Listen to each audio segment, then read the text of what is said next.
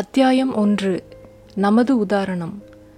மனிதனுடைய தேவைகளுக்கான சோர்ந்து போகாத ஊழியக்காரராக நம்முடைய ஆண்டவராகிய இயேசு கிறிஸ்து இந்த உலகத்திற்கு வந்தார். மனுக்குலத்தின் ஒவ்வொரு தேவைக்கும் ஊழியம் செய்வதற்கேதுவாக அவர் தாமே நம்முடைய பலவீனங்களை ஏற்றுக்கொண்டு நம்முடைய நோய்களை சுமந்தார். மத்தேயு 8:17. வியாதி, நிர்பாக்கிய நிலை மற்றும் பாவம் இவற்றின் பாரத்தை அகற்றும்படியாக அவர் வந்தார். மனிதனுக்கு முழுமையான மீட்பை கொண்டு வருவதே அவரது ஊழியமாக இருந்தது. ஆரோக்கியத்தையும் சமாதானத்தையும் பரிபூரண குணத்தையும் அவர்களுக்கு அருளும்படியாக அவர் வந்தார். அவருடைய உதவியை தேடினவரின் சூழ்நிலைகளும் தேவைகளும் வேறுபட்டிருந்தன. எனினும் அவரிடம் வந்த எவரும் உதவி பெறாமல் திரும்பிச் செல்லவில்லை. சுகமளிக்கும் வல்லமையின் ஓடை அவரிடமிருந்து ஓடிவர மனிதர் சரீரத்திலும் மனதிலும் ஆத்மாவிலும் முழுமையடைந்தனர். இரட்சகரின் ஊழியம் இடத்தாலோ காலத்தாலோ கட்டுப்படுத்தப்படவில்லை. அவருடைய இரக்கங்கள் முடிவற்றதாயிருந்தன. அவர் தமது சுகமளித்து போதிக்கும் ஊழியத்தை மிக பெரிய அளவில் செய்திருந்ததால் அதை பெற்றுக்கொள்ள கூடி வந்திருந்த திரளானவர்களை பாலஸ்தீனத்தில் இருந்த எந்த ஒரு கட்டிடமும் கொள்ளக்கூடாதிருந்தது. கலிலேயாவின் வசதியான மலை சரிவுகளிலும் அவர் பயணித்த பாதையோரங்களிலும் கடற்கரையிலும் ஜெப ஆலயங்களிலும் எங்கெல்லாம் வியாதியஸ்தர்களை கொண்டு வர முடிந்ததோ அங்கெல்லாம் அவருடைய மருத்துவமனை காணப்பட்டிருந்தது. கடந்து சென்ற ஒவ்வொரு பட்டணத்திலும் ஒவ்வொரு நகரத்திலும் ஒவ்வொரு கிராமத்திலும் பாதிக்கப்பட்டவர்கள் மீது அவர் தமது கைகளை வைத்து சுகப்படுத்தினார். தமது செய்தியை பெற்றுக்கொள்ள ஆயத்தமாயிருந்த இருதயங்களை எல்லாம் அவர்களது பரலோக தகப்பனின் அன்பை குறித்த நிச்சயத்தினால் அவர் ஆறுதல் படுத்தினார். தம்மிடம் வந்தவர்களுக்கு நாள் முழுவதும் அவர் ஊழியம் செய்தார். தங்கள் குடும்பங்களுக்கு ஆதரவளிக்க பகல் முழுவதும் உழைக்க வேண்டியிருந்தவர்களுக்கு மாலையில் அவர் கவனம் செலுத்தினார். மனிதரின் இரட்சிப்பிற்கான அச்சுறுத்தும் பாரமான பொறுப்பை இயேசு சுமந்தார். மனித இனத்தின் கொள்கைகளிலும் நோக்கங்களிலும் தீர்மானமான மாற்றம் வராவிடில் அனைத்தும் நஷ்டமடையும் என்பதை அவர் அறிந்தார். இதுவே அவருடைய ஆத்தும பாரமாயிருந்தது. அவர் மேலிருந்த அந்த பாரத்தை எவராலும் உணர்ந்து கொள்ள முடியவில்லை. குழந்தை பருவத்திலும் வாலிபத்திலும் மனித பருவத்திலும் அவர் தனியாகவே வாழ்ந்தார். எனினும் அவர் சமூகத்தில் இருப்பது பரலோகத்தில் இருப்பதைப் போல இருந்தது. ஒவ்வொரு நாளும் சோதனைகளையும் போராட்டங்களையும் அவர் சந்தித்தார். ஒவ்வொரு நாளும் தீமையை சந்தித்து தாம் ஆசீர்வதித்து காப்பாற்ற வந்தவர்கள் மேலிருந்த அதன் வல்லமையையும் அவர் கண்டிருந்தார். எனினும் அவர் தோல்வியடையவோ சோர்ந்து போகவோ இல்லை. அனைத்து காரியத்திலும் அவர் தமது விருப்பங்களை தமது ஊழியத்திற்கு இசைவாக கண்டிப்புடன் நிறுத்தினார்.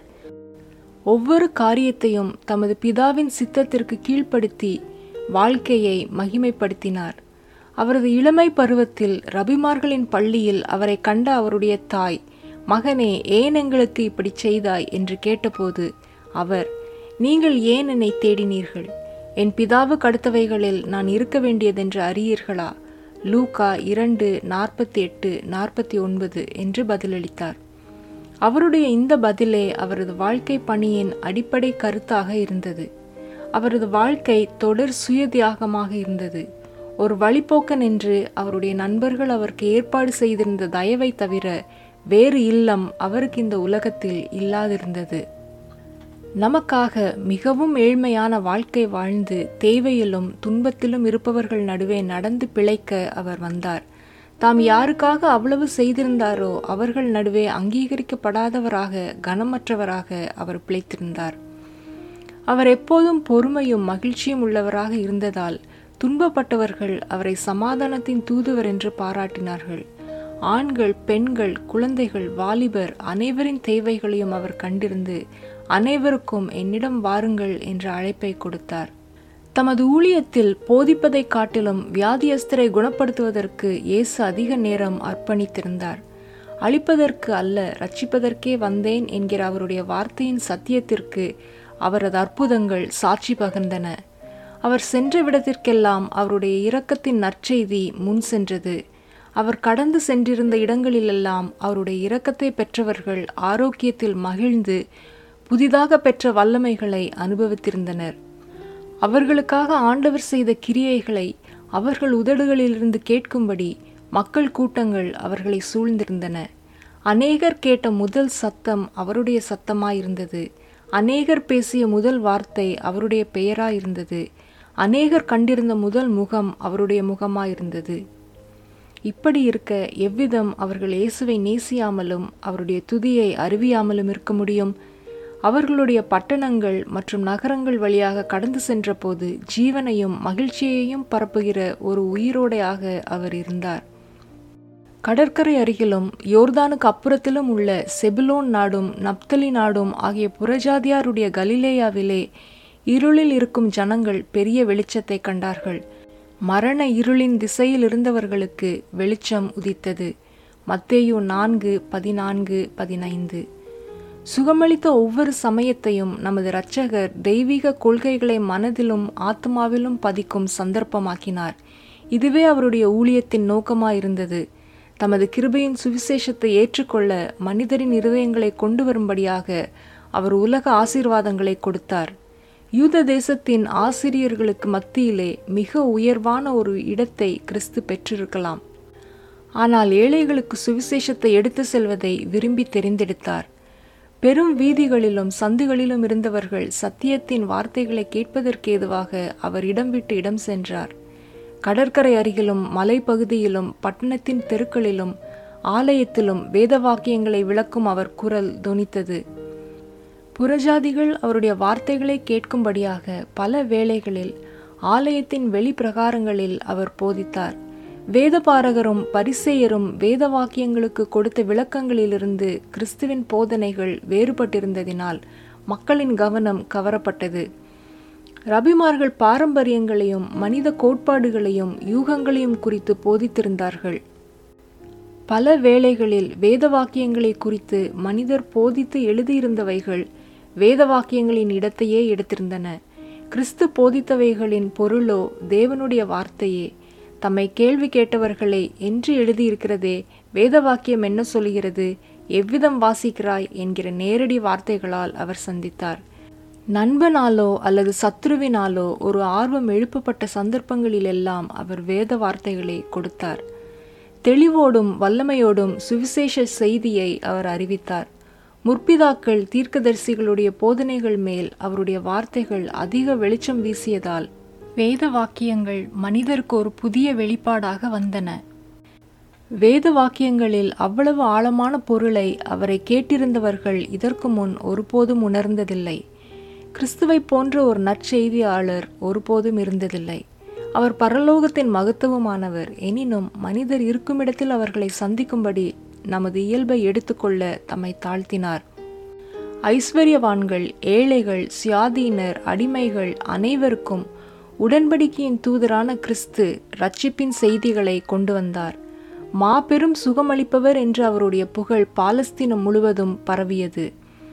அவர் கடக்கப் போகிற வழிகளுக்கு அவருடைய உதவியை பெறுவதற்காக வியாதியஸ்தர் வந்தனர். அந்த இடங்களிலும் கூட அவருடைய வார்த்தைகளை கேட்கவும் அவரால் தொடப்படவும் அநேகர் ஆவலோடு இருந்தனர். சுவிசேஷத்தை போதித்தவராகவும் வியாதியஸ்தரை சுகப்படுத்தினவராகவும் மகிமையின் ராஜா மனுஷீகத்தின் தாழ்மையான ஆடையில் பட்டணத்திலிருந்து பட்டணத்திற்கும் நகரத்திலிருந்து நகரத்திற்கும் போனார். அவர் தேசத்தின் மாபெரும் வருடாந்திர பண்டிகைகளில் கலந்து கொண்டார். வெளித்தோற்றமான சடங்குகளில் மூழ்கியிருந்த திரளானோரிடம் பரலோக காரியங்களை குறித்து பேசி நித்தியத்தை அவர்கள் பார்வைக்குள் கொண்டு வந்தார். ஞானத்தின் பொக்கிஷ அறையிலிருந்து அனைவருக்கும் அவர் பொக்கிஷங்களை கொண்டு வந்தார். புரியவில்லை என்று எவரும் கூற முடியாத எளிமையான வார்த்தைகளால் அவர்களோடு பேசினார். அவருக்கே உரிய வழிமுறைகளால் துக்கத்திலும் மனவேதனையிலும் இருந்த அனைவருக்கும் உதவினார். பாவத்தால் நோயுற்றிருந்த ஆத்மாவிற்கு இளகிய உபசரிப்பான கிருபையோடு சுகத்தையும் பலத்தையும் கொண்டு வந்தவராக அவர் உழைத்தார்.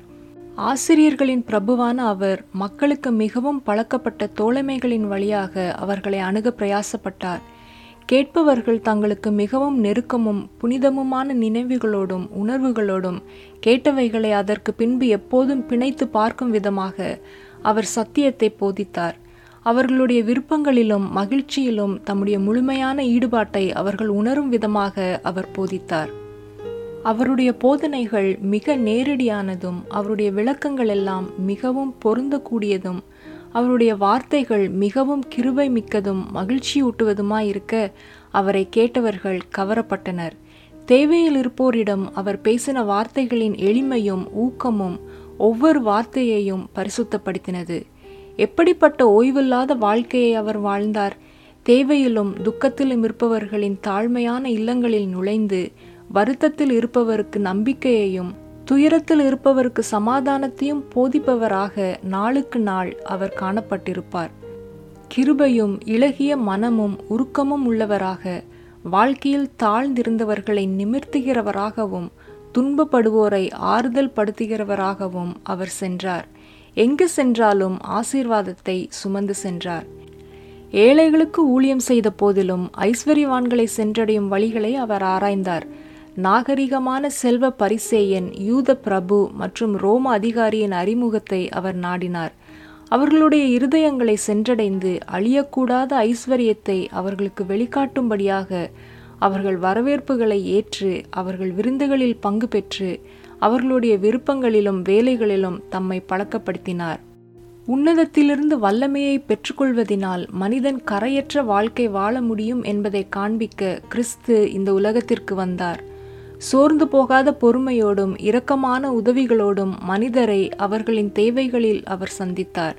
தமது கிருபையின் மென்மையான தொடுதலின் வழியாக அவர்களுடைய வெறுப்பை அன்பாகவும் அவிசுவாசத்தை நம்பிக்கையாகவும் மாற்றி ஆத்மாவிலிருந்து அமைதியின்மையையும் சந்தேகத்தையும் விரட்டினார். சொல்ல விரும்பினவர்களிடமெல்லாம் என்னை பின்பற்றி வா என்று அவரால் சொல்ல முடிந்தது. அதை கேட்பவன் எழுந்து அவருக்கு பின் சென்றான். உலக கவர்ச்சியின் சாபம் உடைக்கப்பட்டது. அவருடைய குரலோசையால் இருதயத்திலிருந்து பேராசை மற்றும் லட்சிய ஆவி ஓடிப்போக விடுதலை பெற்றவர்களாக எழுந்து அவர்கள் இரட்சகரை பின் சென்றனர். சகோதர அன்பு, நாடு, அந்தஸ்து, சமயம் போன்ற எந்த ஒரு வேறுபாட்டையும் கிறிஸ்து அங்கீகரிக்கவில்லை. வேதபாரகரும் பரிசேயரும் பரலோக ஈவுகளை தங்களுக்கும் தங்கள் நாட்டின் நன்மைக்கும் மாத்திரம் வைத்து உலகத்தில் இருக்கும் தேவ குடும்பத்தின் மற்ற மக்களை தவிர்க்க எண்ணியிருந்தனர். ஆனால் பிரிவினையின் ஒவ்வொரு சுவரையும் தகர்க்கும்படி கிறிஸ்து வந்தார். தமது கிருபை மற்றும் அன்பின் ஈவு காற்றைப் போலவும் வெளிச்சத்தைப் போலவும் பூமியை புதுப்பிக்கிற மழையைப் போலவும் எல்லைக்குட்படாதது என்று காண்பிக்க வந்தார். யூதரும் புறஜாதியினரும் அடிமையும் சியாதீனரும் பொதுவான சகோதரத்துவத்தில் இணைக்கப்பட்டு தேவனுக்கு முன்பாக சமமாயிருக்கிற ஜாதியில்லாத ஒரு மார்க்கத்தை கிறிஸ்துவின் வாழ்க்கை ஸ்தாபித்தது. கொள்கையின் எந்த கேள்வியும் அவருடைய நடக்கையை பாதிக்கவில்லை. அயலகத்தாருக்கும் அந்நியனுக்கும் இடையே, நண்பனுக்கும் சத்துருவுக்கும் இடையே அவர் எந்த வேறுபாட்டையும் காண்பிக்கவில்லை. ஜீவ தண்ணீருக்காக தாகத்தோடு இருக்கும் ஆத்மா மாத்திரமே அவருடைய இருதயத்தை கவர்ந்தது. மதிப்பற்றவன் என்று எந்த மனிதனையும் கடந்து செல்லாமல் ஒவ்வொரு ஆத்மாவிற்கும் குணமளிக்கும் தீர்வை கொடுக்க அவர் நாடினார். எந்த கூட்டத்தில் இருந்தாலும் அந்த சூழ்நிலைக்கும் நேரத்திற்கும் பொருத்தமான ஒரு பாடத்தை அவர் கொடுத்தார். மனிதர் சக மனிதரை புறக்கணித்து அவமானப்படுத்திய செயல் ஒவ்வொன்றும் அவர்களுக்கு தமது தெய்வீக மனுஷீக இரக்கம் எவ்வளவு அவசியம் என்பதை அவருக்கு அதிகமாக உணர்த்தியது. கரடு முரடாகவும் எதிர்கால நம்பிக்கையின்றியும் இருப்பவர்கள் முன் அவர்கள் குற்றமற்ற தீங்கில்லாதவர்களாக மாற முடியும் என்கிற நிச்சயத்தை வைத்து அவர்களை நம்பிக்கையினால் ஏவ அவர் வகை தேடினார். அப்படிப்பட்ட குணத்தை அடைவது அவர்களை தேவனுடைய பிள்ளைகள் என்று காண்பிக்கும். சாத்தானுடைய கட்டுப்பாட்டிற்குள் சறுக்கினவர்களையும் அவனுடைய கண்ணியை உடைக்க பலமில்லாதிருந்தவர்களையும் பல வேளைகளில் அவர் சந்தித்தார். அப்படிப்பட்ட சோர்ந்து போய் வியாதிப்பட்டு சோதிக்கப்பட்டு விழுந்து போனவருக்கு இயேசு பரிவான இளகிய வார்த்தைகளையும் புரிந்து கொள்ளக்கூடிய அவசியமான வார்த்தைகளையும் பேசினார். ஆத்மாக்களின் சத்துருவோடு நேரடியாக போராடி கொண்டிருந்த மற்றவர்களையும் அவர் சந்தித்தார். தேவதூதர்கள் அவர்கள் பக்கத்திலிருந்து உதவுவதால் வெற்றி பெறுவார்கள் என்கிற நிச்சயத்தை கொடுத்து உறுதியாக போராடும்படி அவர்களை உற்சாகப்படுத்தினார். தமது அனுதாபத்தினாலும் மனிதரிடம் காண்பித்த தயவினாலும் மனுக்குலத்தின் கண்ணியத்தை அங்கீகரித்திருப்பதாக காண்பித்து ஆயக்காரரின் மேஜையில் கனமுள்ள விருந்தினராக அமர்ந்தார். அவருடைய நம்பிக்கைக்கு பாத்திரவான்களாவதற்கு மனிதர் ஏங்கினர். தாகமுள்ள இருதயங்களில் அவருடைய வார்த்தைகள் ஆசீர்வாதமான ஜீவனை அளிக்கும் வல்லமையாக விழுந்தன. புது உந்துதல்கள் எழும்ப சமுதாயத்திலிருந்து விலக்கப்பட்ட அவர்களுக்கு புதிய வாழ்க்கையின் சாத்தியங்கள் திறந்தன. யூதனா இருந்த போதும் இயேசு சமாரியரோடு தடையின்றி கலந்து தமது நாட்டினுடைய பரிசேய பழக்க வழக்கங்களை உடைத்தார். அவர்களுடைய தப்பெண்ணங்களுக்கு முன் இழிவாக கருதப்பட்ட மக்களின் உபசரிப்பை அவர் ஏற்றுக்கொண்டார். அவர்களுடைய கூடாரங்களில் அவர்களோடு தூங்கி, அவர்களுடைய மேஜையில் புசித்து, அவர்கள் கைகளால் சமைக்கப்பட்டு பரிமாறப்பட்ட உணவை உண்டு, அவர்களுடைய வீதிகளில் போதித்து, அவர்களை மிக உயர்ந்த தயவோடும் மரியாதையோடும் நடத்தினார். மனுஷருக்காக அனுதாபம் என்கிற கட்டு ஒரு புறம் அவர்களுடைய இருதயங்களை இழுக்க, அவருடைய தெய்வீக கிருபை யூதர்கள் நெகிழ்ந்த இரட்சிப்பை மறுபுறம் அவர்களுக்கு கொண்டு வந்தது. தனிப்பட்ட ஊழியம். இரட்சிப்பின் சுவிசேஷத்தை அறிவிக்கும் ஒரு சந்தர்ப்பத்தை கூட கிறிஸ்து நெகிழவில்லை. சமாரியாவின் அந்த ஒரு பெண்ணிற்கு அவர் கொடுத்த வார்த்தைகளை கவனியுங்கள். அந்த பெண் தண்ணீர் முண்டு கொள்ள வந்தபோது அவர் யாக்கோபின் கிணற்றருகே அமர்ந்திருந்தார். அவள் ஆச்சரியப்படும் விதமாக, தாகத்துக்கு தா என்று அவளிடம் உதவி கேட்டார். அந்த குளிர்ந்த தண்ணீரை விரும்பினதோடு அவளுக்கு ஜீவ தண்ணீரை கொடுப்பதற்கான பாதையை திறக்கவும் அவர் விரும்பியிருந்தார். யூதர்கள் சமாரியாருடனே சம்பந்தம் கலவாதவர்களானபடியால் சமாரிய ஸ்திரீ அவரை நோக்கி, நீர் யூதனாயிருக்க சமாரியா ஸ்திரீயாகிய என்னிடத்தில் தாகத்துக்கு தா என்று எப்படி கேட்கலாம் என்று அந்த ஸ்திரீ சொல்ல, நீ தேவனுடைய ஈவையும் தாகத்துக்கு தா என்று உன்னிடத்தில் கேட்கிறவர் இன்னார் என்பதையும் அறிந்திருந்தாயானால் நீயே அவரிடத்தில் கேட்டிருப்பாய், அவர் உனக்கு ஜீவ தண்ணீரை கொடுத்திருப்பார். இந்த தண்ணீரை குடிக்கிறவனுக்கு மறுபடியும் தாகம் உண்டாகும். நான் கொடுக்கும் தண்ணீரை குடிக்கிறவனுக்கோ ஒரு காலம் தாகம் உண்டாகாது. நான் அவனுக்கு கொடுக்கும் தண்ணீர் அவனுக்குள்ளே நித்திய ஜீவ காலமாய் ஊறுகிற நீரூற்றாய் இருக்கும் என்று இயேசு பதிலளித்தார். யோவான் 4:7-14. இந்த ஒரு பெண்ணிடம் எவ்வளவு ஆர்வத்தை கிறிஸ்து வெளிக்காட்டினார்! அவருடைய வார்த்தைகள் எவ்வளவு உண்மையும் திறமிக்கதாகவும் இருந்தது. அந்த பெண் அதை கேட்டபோது தன்னுடைய தண்ணீர் குடத்தை அங்கேயே வைத்தவளாக பட்டணத்திற்குள் ஓடி தன் நண்பர்களிடம், நான் செய்த எல்லாவற்றையும் ஒரு மனுஷன் எனக்கு சொன்னார், அவரை வந்து பாருங்கள், அவர் கிறிஸ்துதானோ என்றாள். சமாரியரில் அநேகர் அவர் மேல் விசுவாசம் உள்ளவர்களானார்கள். வசனம் 29-39 என்று நாம் வாசிக்கிறோம். அன்றிருந்து இந்நாள் வரை கடந்து சென்ற வருடங்களில் ஆத்துமாக்களை ரட்சிக்கும்படி இந்த வார்த்தைகள் செலுத்திய செல்வாக்கை யார் மதிப்பிடக்கூடும்? சத்தியத்தை பெற்றுக்கொள்ள எங்கெல்லாம் இருதயங்கள் திறந்திருந்ததோ அங்கெல்லாம் அவர்களுக்கு போதிக்க கிறிஸ்து ஆயத்தமாயிருக்கிறார். அவர்களுக்கு பிதாவையும் இருதயங்களை வாசிக்கிறவர் ஏற்றுக்கொள்ளக்கூடிய சேவையையும் அவர் வெளிப்படுத்துகிறார். அப்படிப்பட்டவர்களிடம் அவர் உவமானங்களை உபயோகிப்பதில்லை. கிணற்றருகே இருந்த பெண்ணிடம் பேசியதைப் போல, உன்னிடம் பேசுகிற நானே அவர் என்று கூறுகிறார்.